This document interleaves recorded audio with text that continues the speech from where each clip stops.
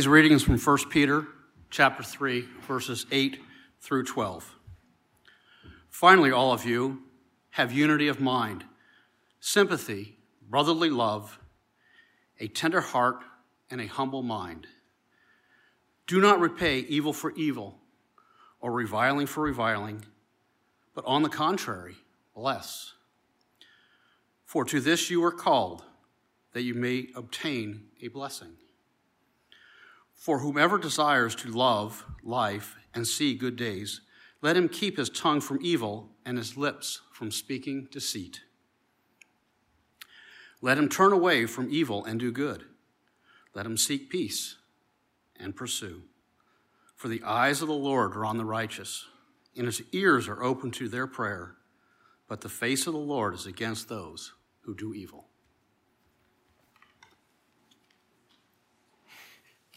Amen. You may be seated and take out your Bibles and turn to 1 Peter chapter 3.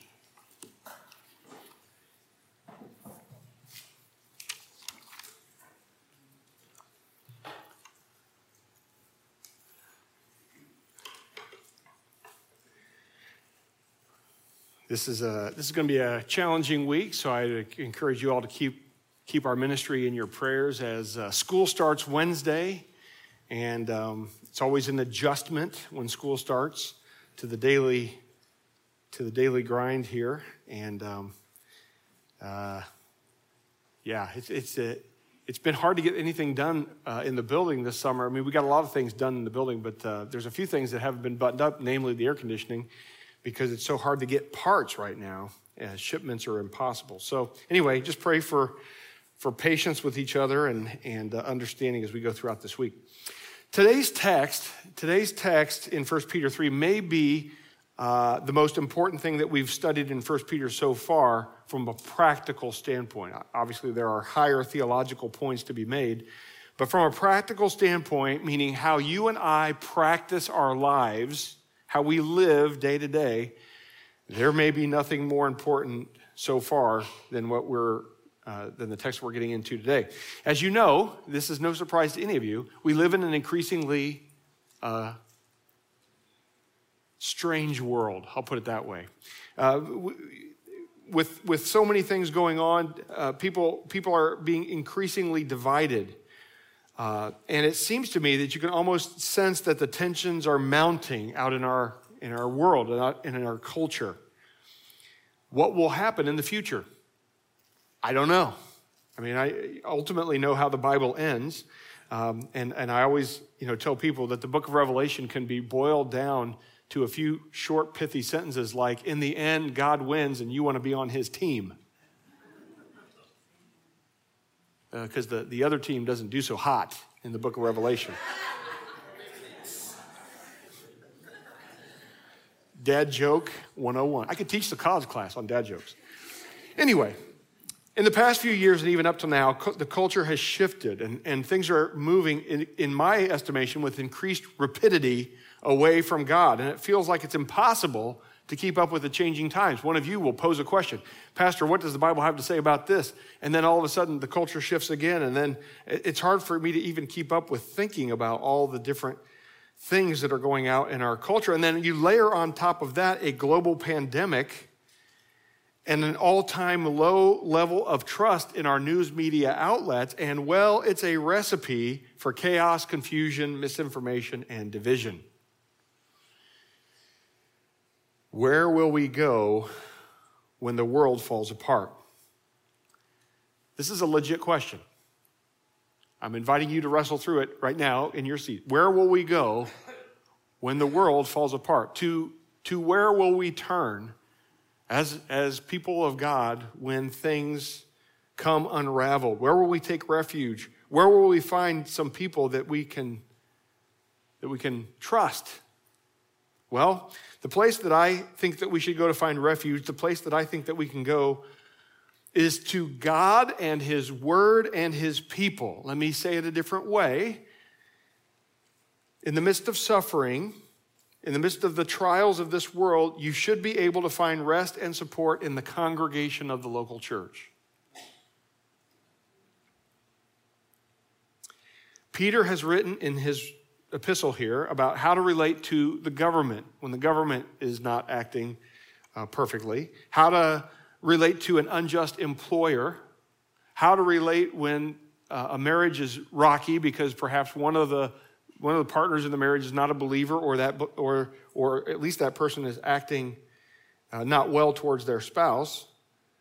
He's written about all that, and now he's going to write, I believe, about how we suffer together as a local church. And I just want to say that this is a critically important text for us this morning, because there are things that each one of us and you need to do, the things that you need to put into practice so that we can together, with God's help, build a community of faith in this church so that we can be that for each other. Amen?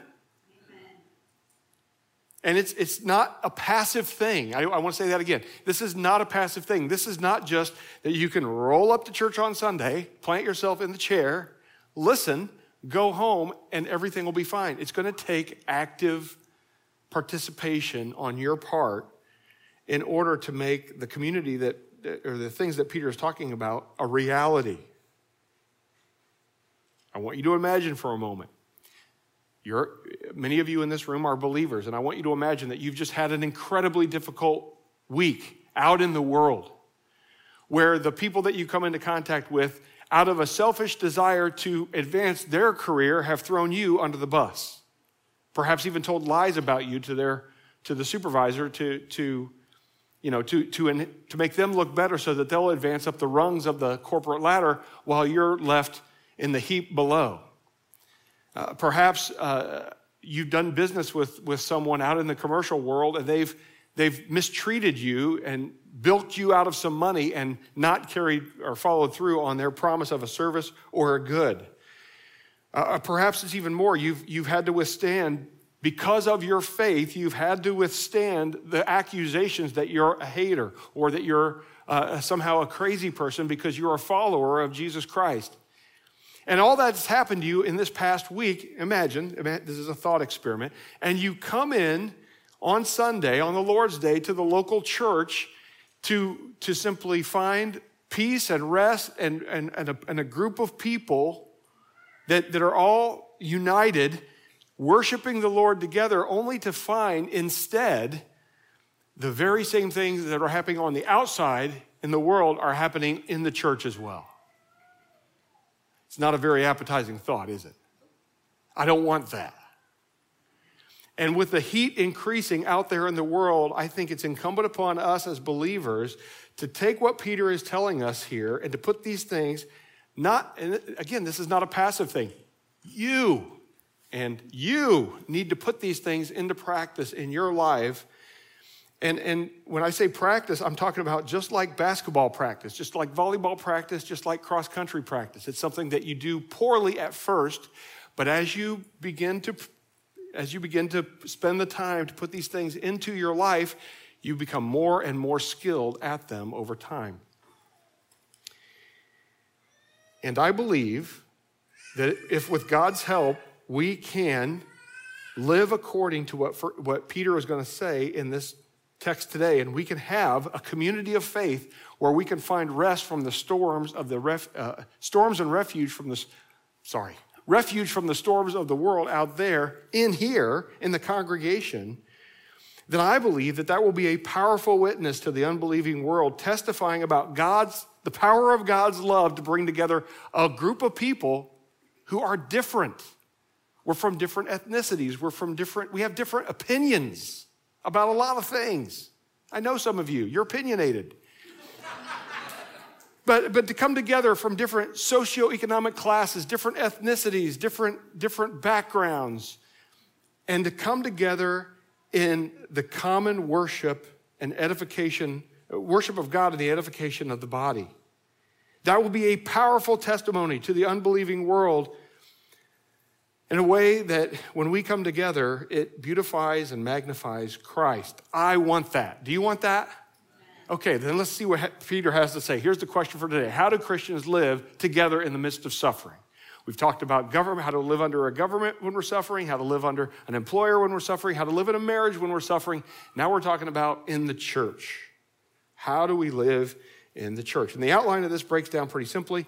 First of all, the first point is how to live together. The second point is what to do when others wrong you. Because nobody, last time I checked, Jesus Christ in person does not attend this church. That means everybody in this church is imperfect, right? What do you do when others wrong you? And that's going to happen. The third point is, what is the result of these practices? So let's get into the text. First of all, how do we live together? How do we live together? Look at verse 8. Finally, all of you have unity of mind, sympathy, brotherly love, a tender heart, and a humble mind. Now, that's quite a word list, and can I just say, if you would walk out of here today and you would begin to put just one of the things, here's what I'm asking you to do. I'm asking you to sit in your seat right now and quietly just whisper a prayer to God and say, God, show me of the list of things that we're going to go through today in 1 Peter, show me the thing that you would have me work on first. Because a list like this that's in this text, a list like this is not something that you're going to tackle all at once. You're going to have to start with one thing and work out from there. So just do that for me real quick. I'm just going to give you like 5 seconds. Just and say to yourself, God, just help me to identify one thing I can work on as a result of this message.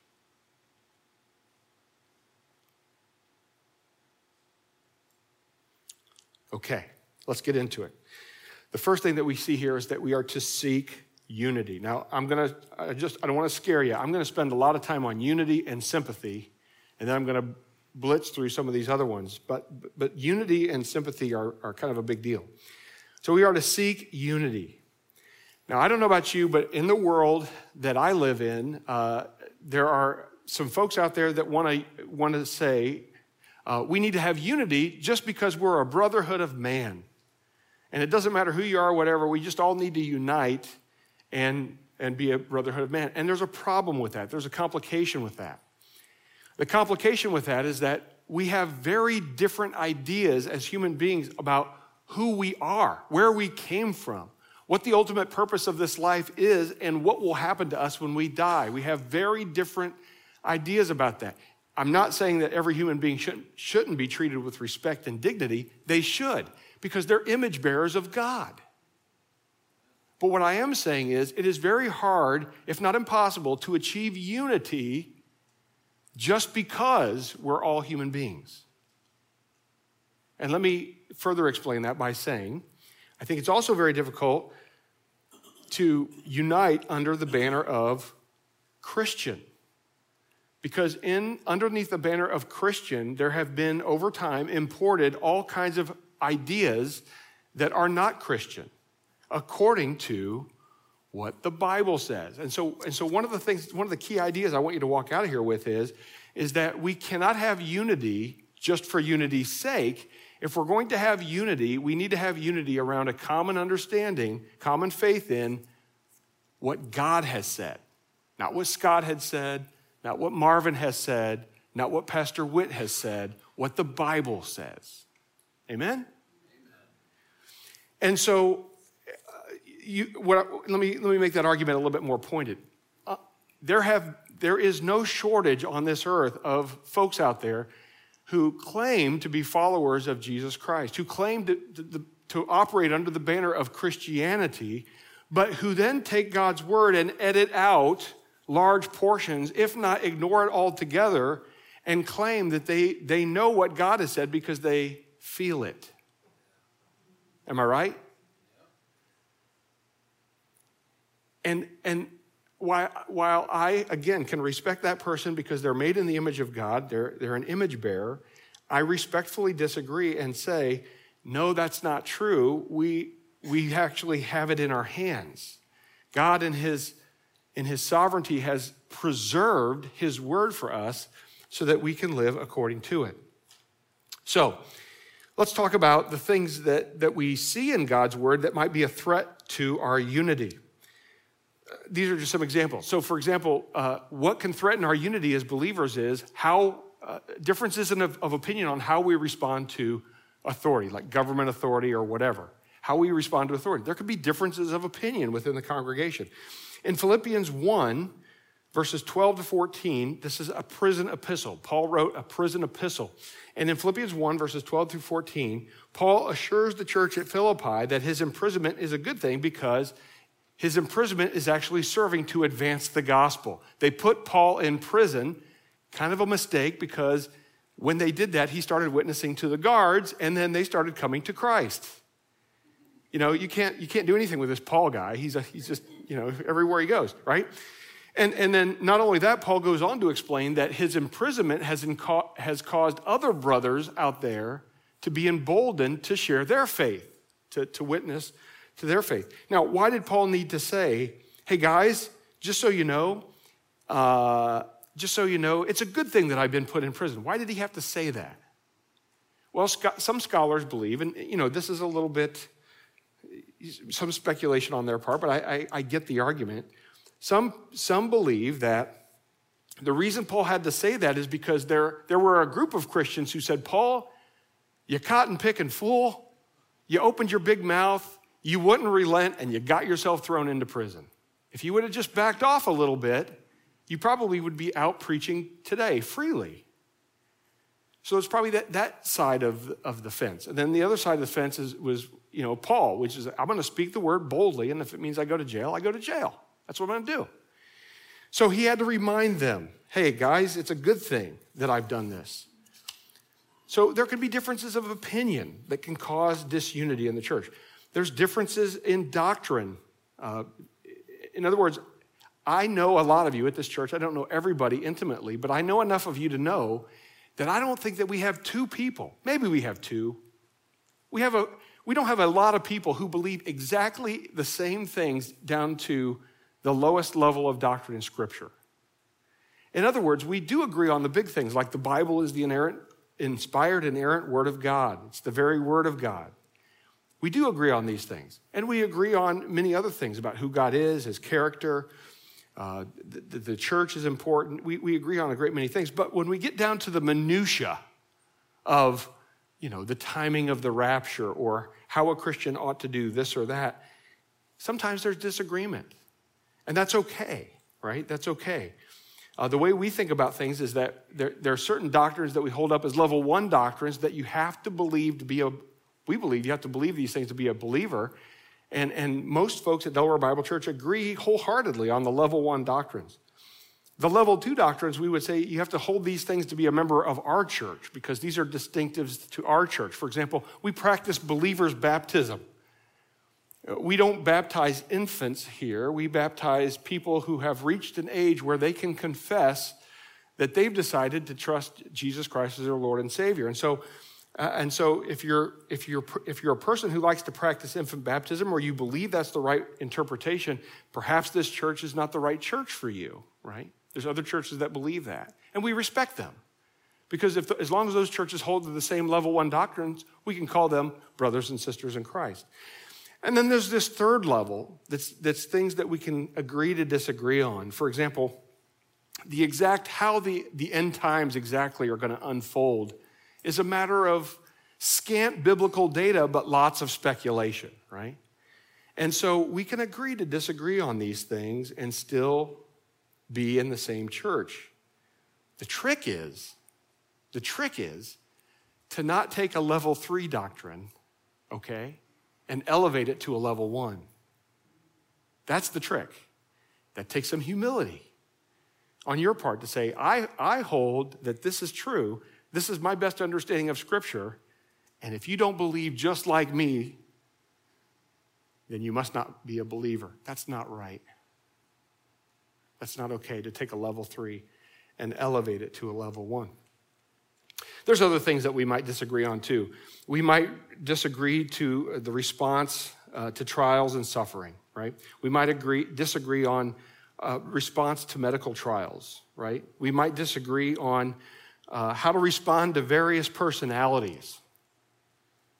You don't have to take your Bible, but just write down Acts 15 In Acts 15, Paul, probably the most prolific missionary that ever lived, I can count 14 churches that are attributed to him alone that he planted with his ministry partners. Paul and Barnabas are getting ready to go on another journey, and they had a disagreement about a guy named John Mark. Now, John Mark had gone with them on a previous expedition and abandoned them. He left in the middle of he left abruptly in the middle of the trip. And so here they are mounting another expedition, and Paul and Barnabas, Mr. Encouragement, says, hey, let's take John Mark. And Paul's over here go, what are you, crazy? The guy left us last time in a lurch.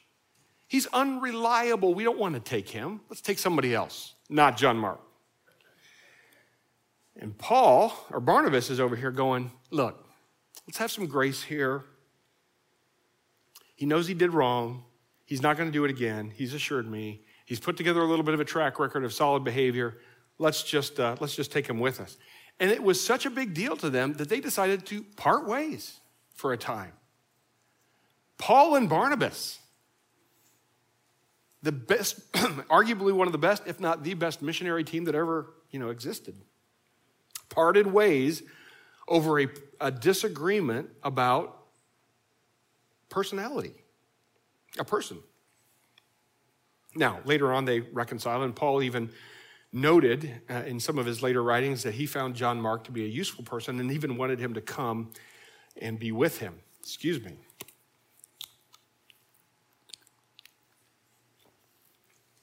See what happens when you don't preach for 2 weeks? The point I'm trying to make here is that you can see, as an independent third person, you can see Barnabas's argument. Hey, have a little grace. Let's take him with us this time. See, and he'll be better this time. And you can see Paul's argument.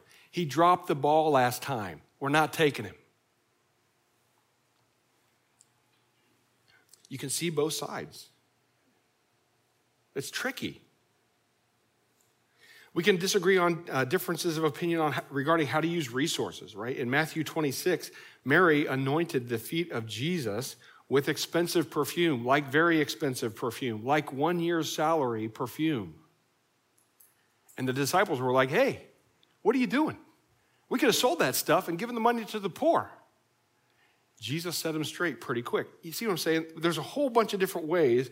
When the pressure is turned up on us as Christians, there's a whole bunch of different ways that we can disagree. And the Bible tells us, Peter tells us, that we are to have unity of mind.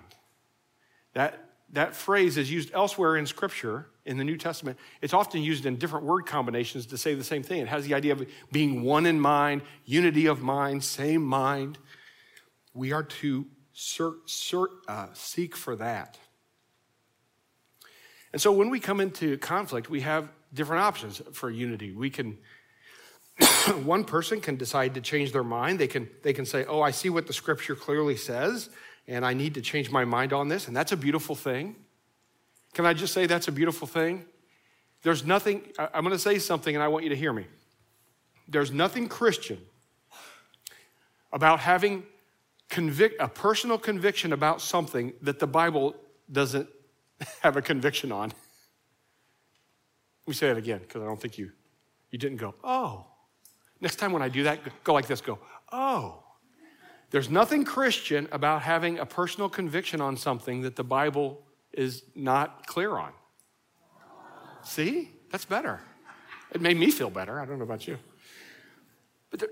But we sometimes will elevate a preference that we have or a level 3 doctrine that we hold, a personal conviction that we hold. We'll elevate it up and say, if you don't believe the way I do, we can't have unity. Brothers and sisters, that's just wrong. That's just wrong. So one person could change their mind. You could agree to disagree. That's an acceptable response. Unless it's a level 1 doctrine, right? You can agree to disagree. You can't agree if one person says the Bible is the inspired and inerrant word of God and the other person says the Bible is just some good teaching. There's some good stuff. You can take it or leave it. You can't find unity there. Or you can separate. right? You can separate, as Paul and Barnabas did for a time. Doesn't mean they weren't believers. It just means that they weren't going to do ministry together for a time. Now, I want to say something. I'm going to come back to this at the end because this is a really important concept. Don't abandon ship before reaching the final destination. What do I mean by that? Now, first of all, let me say it's hard to speak about this because in generalities because it's such a case-by-case thing. But I have seen Christians, and I've seen them in this church, who are having a conflict with one another, and instead of reaching one person changing their mind, agreeing, I'm just not going to deal with it. I don't think that's healthy for our fellowship here. I think that we need to have what Pastor Aaron talked about last week, which is kukamu, clear communication, mutual understanding with each other so that we know where each other stand.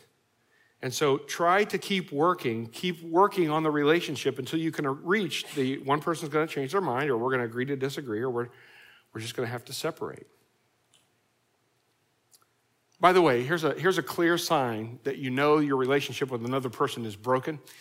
If you, I'm laughing because it's funny. If you're having a conflict with Jim, but you can't talk to Jim, you have to talk to Jim through Fred. Hey, Fred, tell Jim that I'm mad at him and that I'm not talking to him anymore, and then tell me what he says back. That's a problem. You know, you might want to work on it at that point because it's become unhealthy. Okay, so the assessment question is this: do you prioritize unity around God's word over unity around matters of preference? Do you prioritize unity around God's word over unity of matters of preference? The next thing the text says is we are to practice sympathy. Finally, all of you have unity of mind, sympathy. Again, I'm going to spend a lot more time on these first couple and then breeze through the other ones. Each one of these is worthy of a full study. Practice sympathy. What is sympathy? Sympathy means with feeling or with suffering. We are doing the best we can to do two things: to understand what the other person is going through, and then if we can, it's not always possible, but if we can, to alleviate some of their suffering or pain. To understand what they're going through and to try to help alleviate it a little bit if we can. It's not always possible, but can I just say, to me, this is just me talking, my opinion, there's a lot of good that comes just from having fellowship with someone when I'm going through a tough time. Just to talk it through, or just to have them be an encouragement to me, or just for them to spot blind spots that I'm not seeing and to remind me of the goodness of God in my life. That is a wonderful thing, and that can be something that helps to alleviate the suffering if possible. Now, again, if you couple this idea with sympathy with what we just talked about, unity, then there's another trap that we can potentially fall into, which is we see someone, perhaps a brother or sister in Christ, and they went down a road, they made a decision that we wouldn't have ourselves made. We have different preferences, we have a different way of going about solving problems, both of which fall within the scope of God's word, but this person went a different way. And so we say to ourselves, well, now they're suffering or they're in trouble. And we say to ourselves, they made that decision, now they're going to have to deal with it. No. Again, if you couple this idea with unity, if they made a decision differently than the decision that you made, and now they're suffering for whatever reason, we still are commanded to show sympathy. Sympathy. And by the way, I'm talking about sympathy. I'm not talking about empathy. At the end, I'm going to give you a link to a talk that you can listen to understand the difference. And I found it to be a very helpful talk. So we are to practice sympathy. So here's the assessment question. Do you try to help someone even if they are suffering as a result of a decision that you would not have made? Even if they're doing something as a result of a decision that you yourself, you have a different preference, you have a different way of doing it. It's a big deal. Okay, the next thing that we see on the list here is brotherly love. Sympathy of mind, brotherly love. And again, I would point you, if you want to write something down on your notes, if you want to know the definition of love or refresh yourself on it, 1 Corinthians 13. Love is patient, is kind, it does not envy, it does not boast. And you can ask yourself all those questions towards the person that perhaps you're struggling with. Am I patient with Jim? Am I kind? Am I being kind to Jim? Am I being envious of Jim? You get the idea? So we are to practice brotherly love towards one another. And again, all these things that Peter's asking us to do become, I just want to kind of put this over the umbrella over the whole thing. These things all become increasingly difficult and complex when we're in the midst of suffering. And so we just need to understand that. And so I think it's good for us to develop the skill now before the suffering becomes more intense. We are to cultivate tenderness. We are to cultivate tenderness. And actually, these two things go together. To cultivate tenderness and do not become callous. There is something about us, we as human beings, when somebody's going through a tough time, and perhaps maybe they're going through a tough time because of decisions that they've made or failed to make, or they did it differently than we would have done it, or just circumstances in their life unfolded in God's sovereignty in a way that was unfortunate to them. It's easy for us to sometimes get into this mode. Hey, suck it up. Rub some dirt on it. You're fine. In other words, we can fail to be tender and we can become callous to the things that are going on, especially if those things, we sense that those things are things that we've mastered years ago, but this person may be a new believer, they may be in a different circumstance in life, and we become harsh with them. No, we're to cultivate tenderness and to not become callous. And then the last thing in this first point is to remain noble. And this is where Peter talks about being humble, having a humble mind. I just want to remind you that the Bible, numerous times in the Old Testament and in the New Testament, God gives us this thought again and again and again. God resists the proud, but gives grace to the humble. Think about that. Think about the person that's so filled with themselves that they think, I know better, I know what's best, I know, I'm so skilled at this. God resists that person. And God gives grace, he gives that which they do not deserve to the humble. James 4:6 says that. And so to remain noble is to kind of rise above this pettiness that comes from pride. To take the high road and to recognize that you don't know it all. When I was in seminary, I had to write a paper on 1 Peter. And, in seminary, I had to read a lot of commentaries on 1 Peter before I wrote my paper on 1 Peter. And I don't know, maybe I read a dozen different commentaries or something, some crazy number like that, when you're young and have the time to do that. And every single commentary that I read on 1 Peter said that 1 Peter, the main thrust of 1 Peter was how to live through suffering. Every one, all 12. It might have been 10 that I read or 14. I don't remember the exact number. But they all said 1 Peter is about suffering. And I kept reading 1 Peter and reading 1 Peter and reading 1 Peter. And pretty soon I got it in my mind that they were all wrong. And I know what 1 Peter is about. It's about something different. I have a different theory about what 1 Peter is about. So I wrote that in my paper. And my humble-minded seminary professor said, Scott, he wrote it in red ink on my paper, Scott, do you really think that you know better than Charles Spurgeon? Or John MacArthur? Or the 10 other guys that you read getting ready to write this paper? He didn't say I was wrong. He said, you might want to reconsider your position. And he was right. Pride can make you do Crazy things. All right, the second thing is, okay, this is how we're supposed to live. Now, what do you do when others wrong you? What do you do when others wrong you?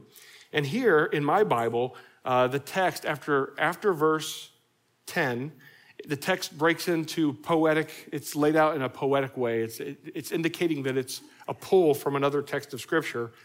And that text of Scripture is Psalm 34. I'll talk about that in a minute. But this is what it says. Do not repay evil for evil or reviling for reviling, but on the contrary, bless.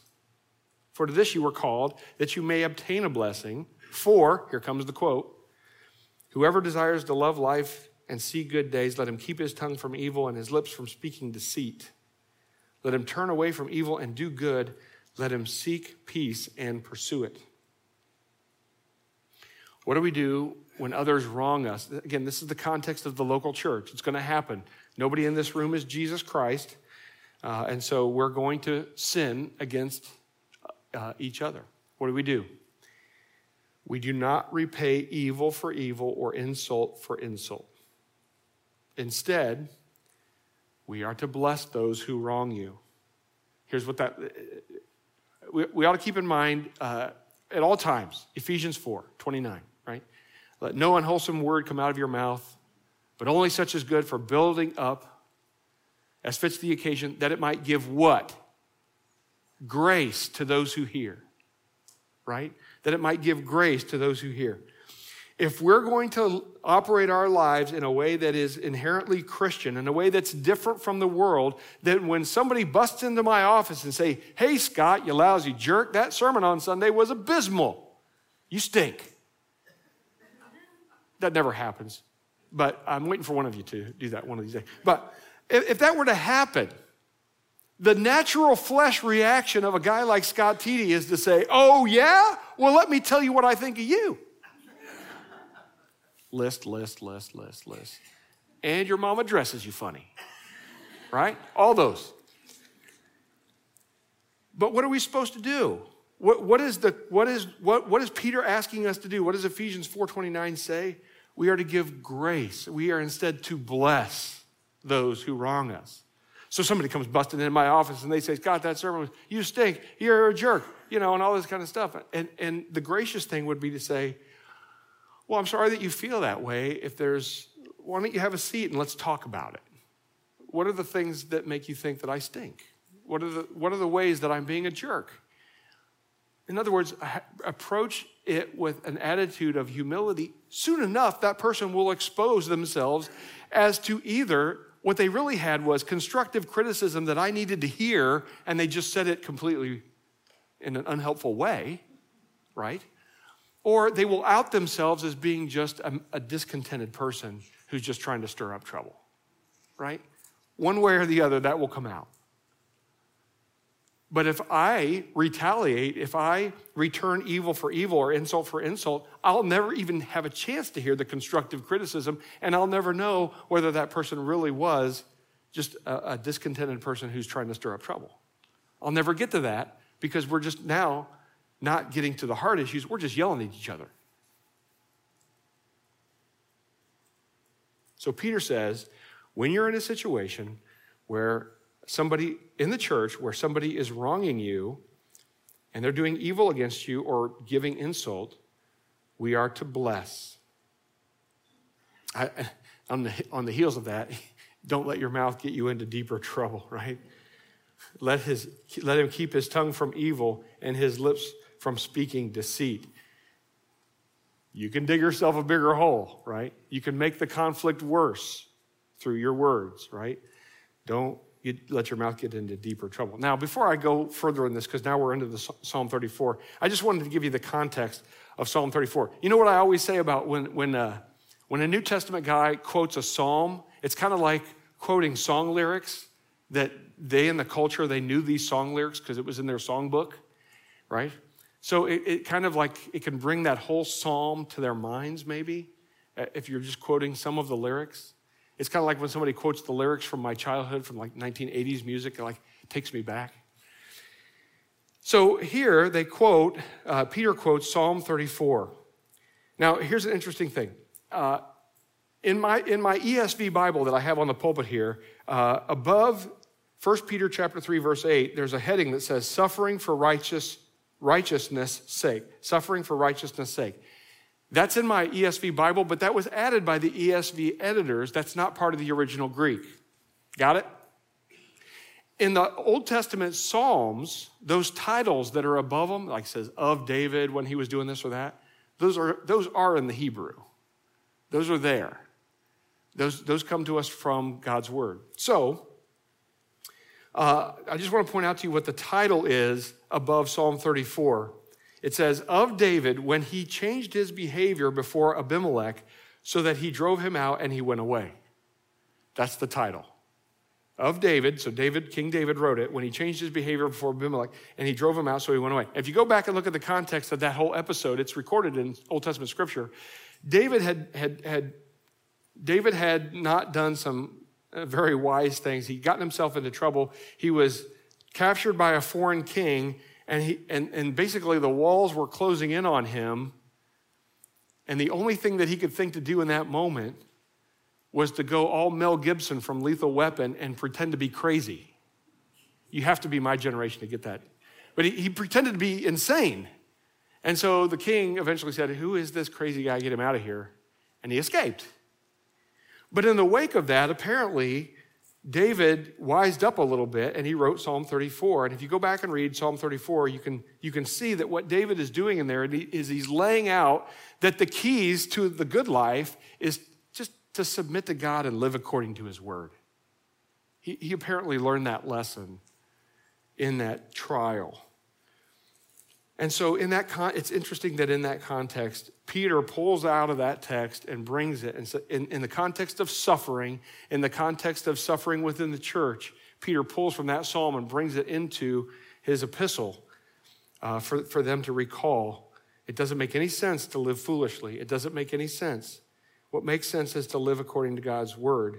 Remember Psalm 34, whoever desires to love life and see good days, let him keep his tongue from evil and his lips from speaking deceit. Let him turn away from evil and do good. Let him seek peace and pursue it. Also says to flee temptation. It says, let him turn away from evil. And I guess I should also put, instead of just flee temptation, also practice doing good. It says, let him turn away from evil and do good. I just want to bring to your attention, again, there's so much here to study, but I want to call to your attention that oftentimes when human beings, get themselves in a situation where life is hard, they turn to a sin as for comfort. And that could be a whole host of things: eating, drinking, watching things that ought not to be watched, whatever. They turn to sinful things to kind of, in their minds, I think they're thinking they're having a little bit of fun in the midst of all the suffering. That's not the way to go. Turn away from that and instead do good. And then it finally says to pursue peace. Let him seek peace and pursue it. And again, I'm just coming around to this point one more time, that in order for us to preserve unity and to have peace with one another in the church, it's not a passive thing. It's not a passive thing. It is something that needs to be sought. Let him seek peace and find it.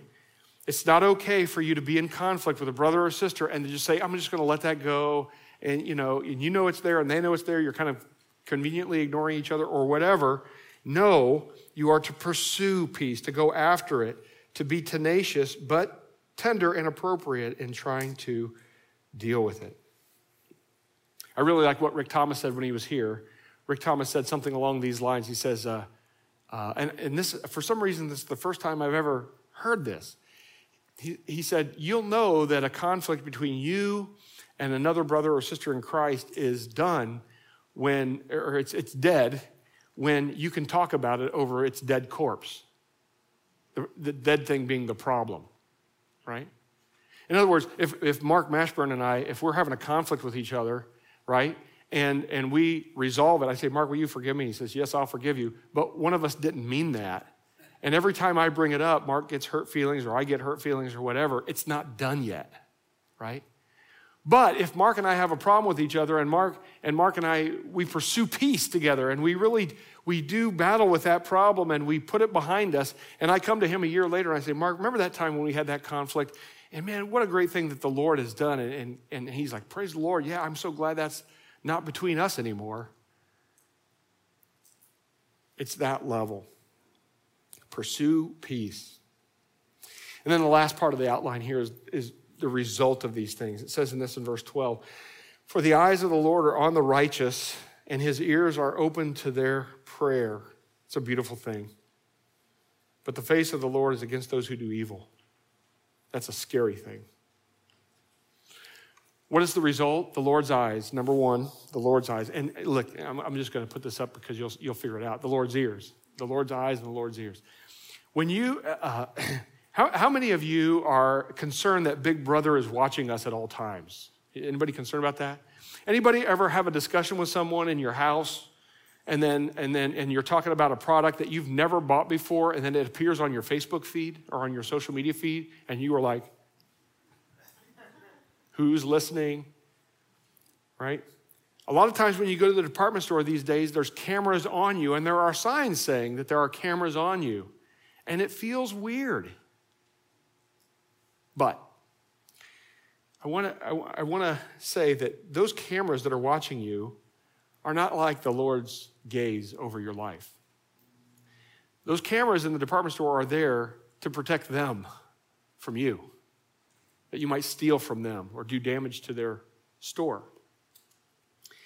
The eyes of the Lord are like a mother.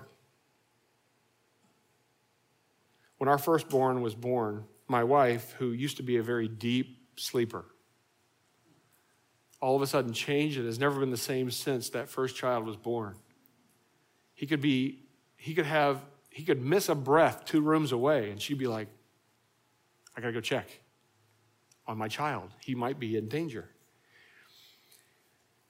The eyes of the Lord on the righteous should be a comforting thing, like a mother of a newborn watching over her infant to care for, to nurture, to help grow that child. It says the eyes of the Lord are on the righteous.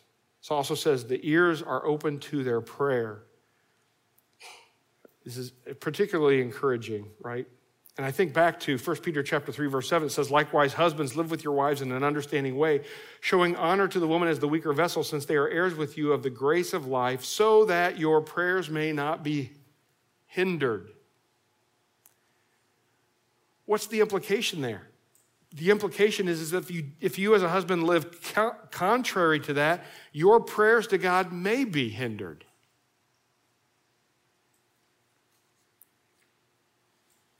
And so, I think this text couldn't be more clear that the ears of the Lord, the eyes of the Lord are on the righteous, the ears of the Lord are open to their prayer.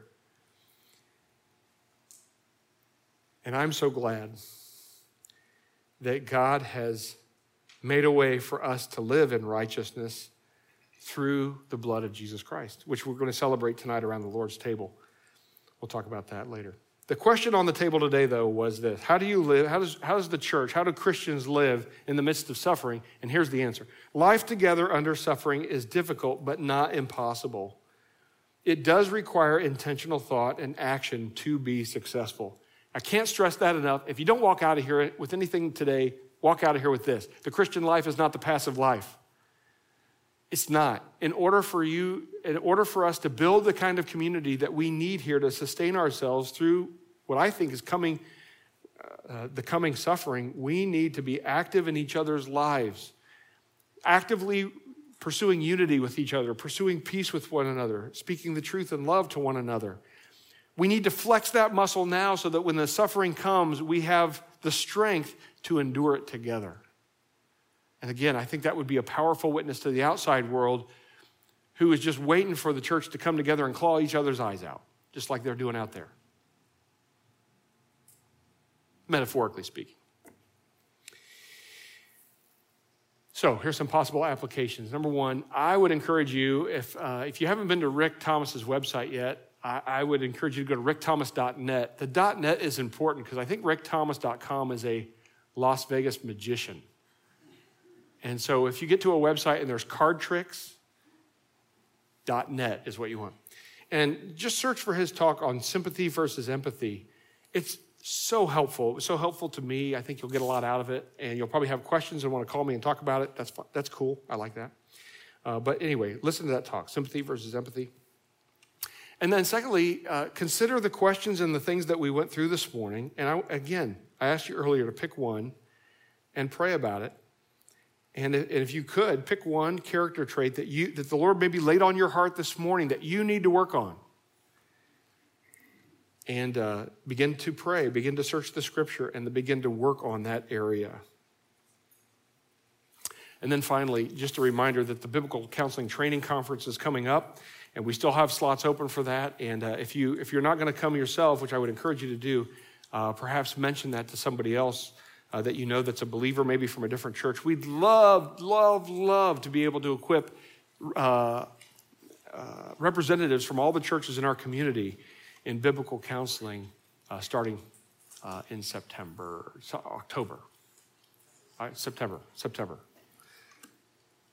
All right. Father, we thank you for this day. Father, please, in your grace, allow us here at Delaware Bible Church to begin to cultivate an even more deep, meaningful, sometimes uncomfortable, but always helpful environment where our relationships with one another are not superficial, but deep and genuine. Father, prepare us as a church for the suffering that we see coming. And we'll not fail to use the opportunities that we have as we serve one another, as we love one another, to speak out to the outside world about your love. That, Lord, I pray would be on display in very meaningful and helpful ways in this body as a powerful witness of your love for us. We pray these things in Jesus' name. Amen.